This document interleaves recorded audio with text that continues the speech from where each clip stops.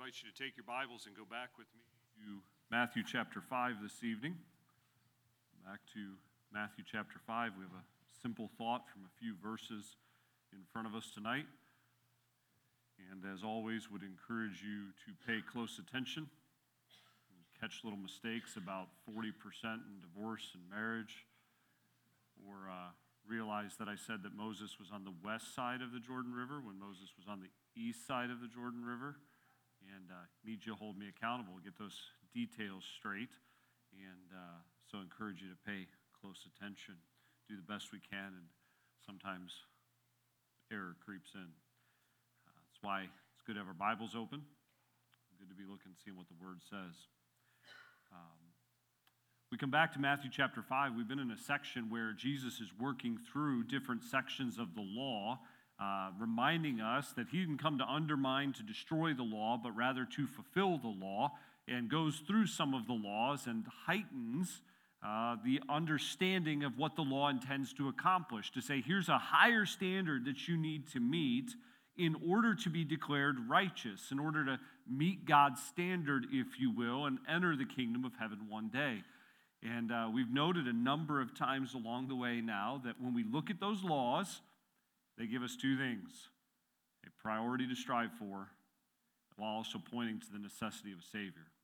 I was thinking that while we were singing, we sang His robes for mine. Maybe it jumped out to you, maybe not. But in that second verse, His robes for mine, what cause have I to dread? God's daunting law, Christ mastered in my stead. Faultless I stand with righteous works, not mine, saved by my Lord's vicarious death and life.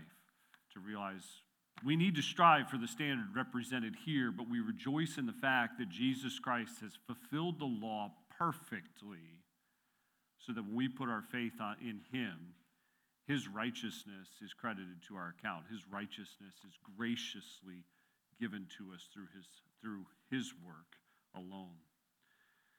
As we come to the text this evening, we look at the idea of keeping our word, and I was thinking back through, mostly for me, the childhood kind of things that go on.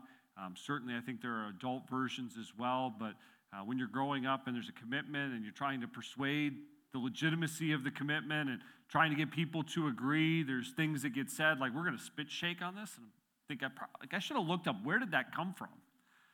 That seems like a really bad idea.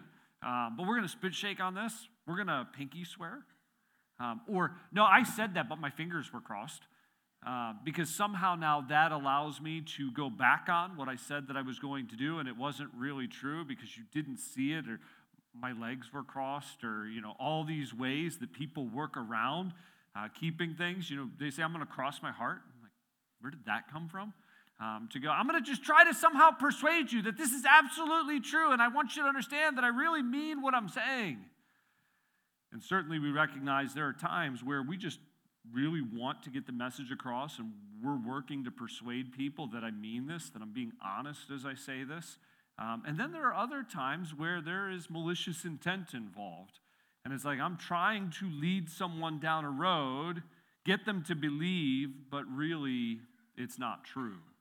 And Jesus addresses that issue for the religious leaders here within the text, where there might be inclination to add qualifiers to a vow in order to add credibility, while also giving them ways to avoid commitment. As we've tracked through with you, I've said this morning, but I just want to remind you of the flow of these laws that Jesus has worked through, where he started with this idea of proud animosity, hatred towards a brother. Then he went to sexual purity with adultery and lust. This morning, as we saw, he went to marital fidelity with the issue of divorce and potentially remarriage. And then tonight we come to this text focused on personal integrity. Personal integrity. We didn't read the text this morning, so I want to go back and read it for us tonight. I'm going to read starting in Matthew chapter 5, verse 33, and read down through verse 37. Jesus says, again, ye have heard that it hath been said by them of old time, thou shalt not forswear thyself, but shalt perform unto the Lord thine oaths. But I say unto you, swear not at all, neither by heaven, for it is God's throne, nor by earth, for it is his footstool, neither by Jerusalem, for it is the city of the great king, Neither shalt thou swear by thy head, because thou canst not make one hair white or black. But let your communication be yea, yea, nay, nay, for whatsoever is more than these cometh of evil. So we get into this section of verses. We've divided most every one the same way. So we'll start in verse 33 by looking at the law's instruction. Jesus uses a very similar formula, albeit slightly different here, where he says, again, you've heard that it hath been said by them of old time. It reminds us that in giving the law, we didn't touch this morning, but when Jesus gives these words, they were familiar to those present. They were historical in that this has been going on for a long time, and as a result, they were authoritative to them coming from the law that God himself had given through Moses, looking back to the Old Testament. So they've happened generationally. They've happened biblically, we might say, coming from God and bear authority in their lives. What's interesting when we get to this particular law is that this is not a direct quotation like some of the others. There's one text that it's very similar to, but it seems that Jesus, even in changing the formula, is making an allusion to multiple ideas about vows within the Old Testament. As we look at the actual words of it, he says, "Thou shalt not forswear thyself, but shalt perform unto the Lord thine oaths." That word forswear means to swear something is true when actually it's not. Some translations would say to swear falsely, or to swear that something will happen. It will occur, but really there's not an intent to follow through on and to keep that commitment. He's saying before God, you ought to follow through on the commitments that you make. As you think back with me to the Old Testament law, kind of jog your memory here for a little bit, were all vows forbidden? We'd have to say no. I mean, we talk about at times a Nazirite vow and the seriousness with which someone is going to place themselves under this vow, under this commitment, and the restrictions that are going to go along with it. We can look in the Old Testament as well as the New Testament. In fact, we touched one of these texts on this past Wednesday night in the book of Isaiah, where God swears in the Old Testament. And because he can't swear by anyone greater, Hebrews will tell us, he swears by himself to go, I am telling you, based on me, that this is true. Because there's no higher authority. You know, we even look culturally today, and people will go into different settings, and in order to add sobriety, like in a courtroom, they might say, I'm going to swear on a Bible, or at least I'm going to raise my right hand, or I'm trying to add a sense of dignity to what's going on. You know, on a very simple level, even today we go, I'm going to sign my signature to this contract, to this agreement, to say, I'm committing to follow through. And we recognize, even in the Old Testament law, that there were times where vows and contractual obligations and commitments were made. And yet, as Jesus, as we'll see in a moment, is going to unpack his teaching here, he's he's requiring us to enter those with great caution so that our words are kept. The Old Testament echoes the same. In fact, I want to walk you through some of the Old Testament texts. The closest to what we're reading here from Jesus in Matthew chapter 5 is Leviticus chapter 19, verse 12, found within the Torah or the law. God says there in Leviticus 19:12, ye shall not swear by my name falsely, neither shalt thou profane the name of the Lord thy God. I am the Lord. He's saying, when it comes to me, you'd better not swear by my name and not keep your word. You'd better follow through on the commitment that you've made. In Numbers 30, verse 2, the text says it this way. If a man vow a vow unto the Lord, or swear an oath to bind his soul with a bond, he shall not break his word. He shall do according to all that proceedeth out of his mouth.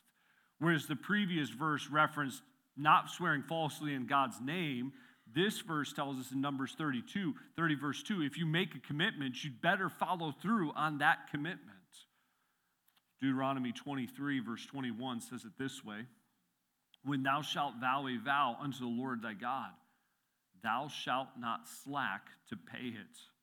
For the Lord thy God will surely require it of thee, and it would be sin in thee. So if you've made a commitment to God, it's incredibly serious before him.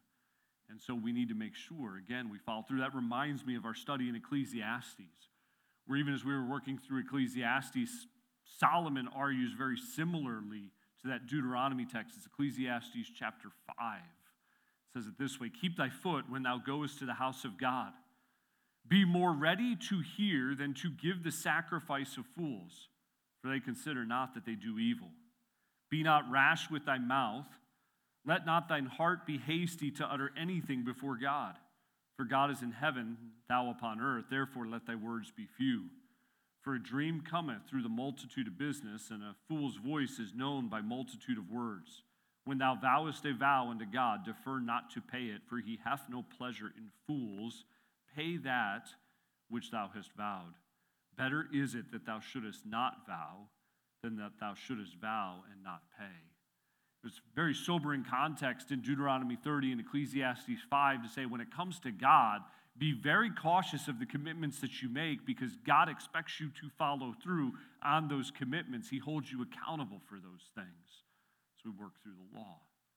But as we look at the other texts, along with Jesus' teaching here, we understand that really any time we make a commitment, we ought to strive to follow through. Whether before God saying, God, I'm promising this to you, or even just a commitment to someone else, we're to be a people of our word. I feel like there's two propensities as we look at ourselves, we look at culture around us. There are those who are very quick to jump in to say, here's what I'm going to do, and then it's kind of irrelevant whether or not it really happens. And this text challenges that mentality. But I also fear that we live in a world today that's like, I would rather make no commitments, and then it doesn't matter if I don't follow through, because I never made one. I think we err on the other side of the ditch in that mindset as well. Fully recognizing at the same time what I just read in Ecclesiastes 5 said, when it comes to God and making a commitment before Him, it's better not to vow than to vow and not pay. Through these texts, we realize God takes our words seriously, whether we refer to them as vows or oaths or promises, or even as the way I think Jesus does in Matthew 5, simply as what your word is. Once again, the Pharisees, as we'll see, twisted the teaching of the law to clarify, here's when someone has to keep their word, and here's when someone doesn't have to keep their word. We can play a little game, and it again, calls to mind what we might expect children to do, hopefully not adults, to go, my fingers were crossed. And the Pharisees are going, well, according to the law, you can kind of get out of it if you put these qualifiers in place.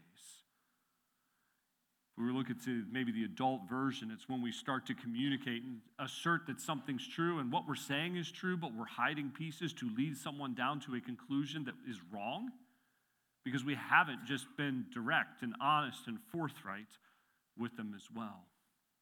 Having looked at the law's instruction, let's look at Jesus' clarification or his explanation in verses 34 to 37. In looking at Jesus' explanation, you'll notice with me that first he points negatively to what should not be done before pointing positively to what should be done. And so we begin in verses 34 to 36 by looking at Jesus' explanation negatively through an indicting prohibition. He's going to say, this is off limits. You can't do this. And as he gives that prohibition, I believe he is indicting the religious leaders yet again. To go, their standard of righteousness falls far short, it is wrong. And so he says here in verse 34, but I say unto you, Jesus speaks with authority. Once again, he's done this every time. Here's what you've heard. Here's what the law says. But I am telling you, Jesus says, swear not at all, neither by heaven, for it's God's throne, nor by earth, for it is his footstool, neither by Jerusalem, for it is the city of the great king, neither shalt thou swear by thy head, because thou canst not make one hair white or black. Simplistically, we could look at Jesus' statement here and see very clearly him say, don't swear. But then he adds all of these categories and qualifiers that seem unique and maybe a little bit hard for us to wrap our minds around. And as we've already seen and recognized, there are vows made in Scripture. So why does Jesus do this? Why does he go through these examples? Are they categories to memorize to go, hey, make sure you don't do that. Don't ever swear by the temple. Don't ever swear by the color of your head. or the hair on your head. I don't believe that's what Jesus is doing. In fact, again, I believe he's indicting the practice of the Jews as allowed for by the Pharisees.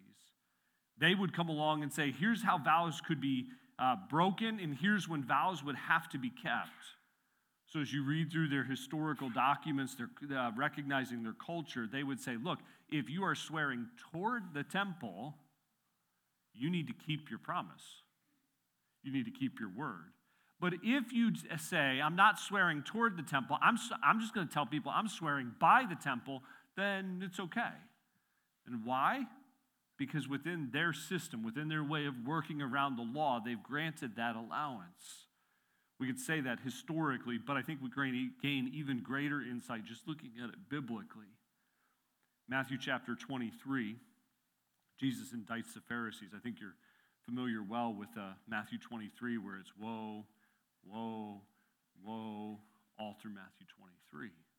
But Jesus says it this way in verse 16. Woe unto you, ye blind guides, which say, whosoever shall swear by the temple, it is nothing. But whosoever shall swear by the gold of the temple, he is a debtor.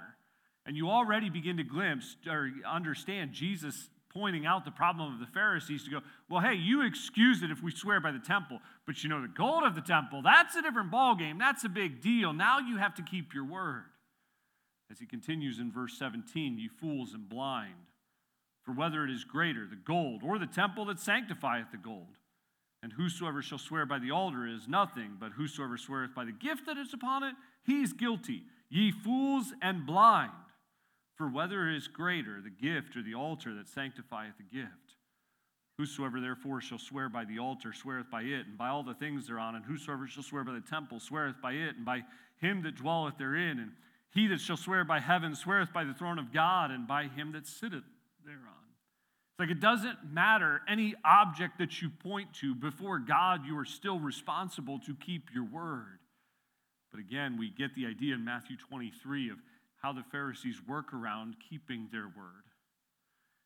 Again, even in our day to day, we're like, well, I'm hesitant to commit. I'm hesitant to know. So maybe we'll see. I'll try. Instead of going, well, you know what? I will. And I'll follow through. In each of the examples within Matthew chapter 5, Jesus points to God's control and ownership in areas that don't belong to man or fall beyond man's ability to control. So he says, heaven belongs to God. It's his throne. The earth belongs to God. It's the resting place for his feet. Jerusalem falls within his authority as the great king. And you can swear by your head, but you don't really have the control to truly change the color of your hair and make it come black or white. Pointing to God's authority, God's control in those things. As Jesus points out the problems of the practice of the Pharisees in redefining the law and excusing their behavior. So we say in Jesus' explanation or Jesus' clarification, he begins by negatively giving this prohibition. Secondly, when we get to verse 37, his explanation occurs positively. Through an imperative, through a command, an affirmation of what you should do. He says, let your communication be yea, yea, and nay, nay. For whatsoever is more of these cometh of evil. Simply put, Jesus says, when you say yes, mean yes. When you say no, mean no. It's been a funny thought to me, and again, I told you at the outset of the message, it's going to be very simple. We could summarize all that we're talking about tonight of keep your word. Keep your word. Now, I realize, again, we are confronted with our limitations. Where we go, I had the best intentions of following through on what I said. And because I'm weak, because my memory's weak, because my schedule's full, because of my fallibility, because I double committed myself, I didn't follow through on my word. But we shouldn't miss Jesus' point or be quick to excuse ourselves. In any number of areas, we should strive as believers, as disciples of Jesus Christ, to keep our word. You notice there he says, for whatsoever is more than these is of evil. when we start to go, well, I'm going to really persuade, I'm going to add these qualifiers to help convince you that I'm honest. It's like you're headed down a dangerous path, an evil path. Similar to Jesus' words, James says it this way in James chapter 5, verse 12, again, recognizing inspiration by the Spirit of God.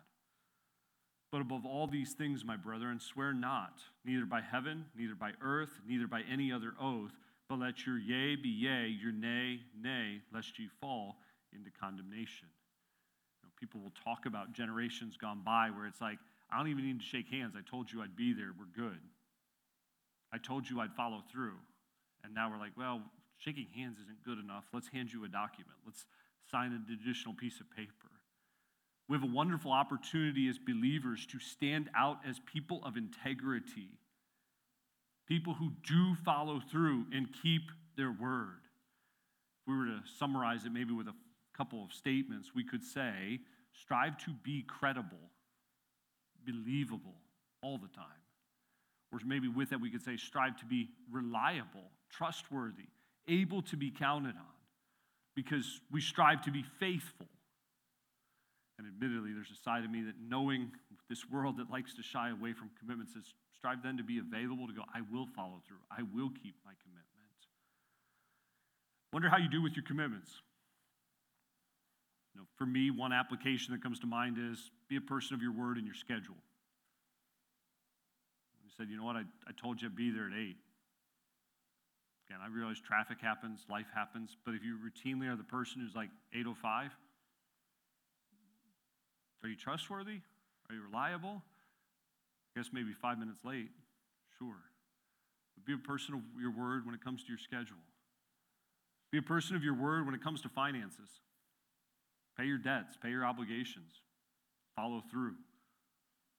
Be a person of your word when it comes to your relationships where you can be counted on. Certainly that applies even in marriage. I was thinking about it in light of the text we were in this morning, when we were talking about marriage and its importance and faithfulness, and the text we're in this evening, and I'm thinking, like, we should give everybody a quiz that's married here, right? So write down, what did you say in your vows? Are you keeping your word? Or, today we live in a world, and I'm not saying this is all bad, just got to throw that out there, where people are like, no, I'm going to write my own vow. And it doesn't matter what has historically been done. If you choose to do that, that's okay, it's fine. But it's like, I can treat this really flippantly and casually and make this more about the friendship in the current moment than a commitment over a lifetime. To say, I'm going to be a person who keeps my word. Jesus goes after the Pharisees saying, you've created a culture where we swear by different things. He's like, don't swear by all those things. Simply let your yes be yes and your no be no. For us as believers, it's a reminder to live as people of integrity. Let's pray. Father, as we think about the simple thought in front of us this evening, I pray that you would alert us to areas where we don't follow through, where our integrity could be called into question.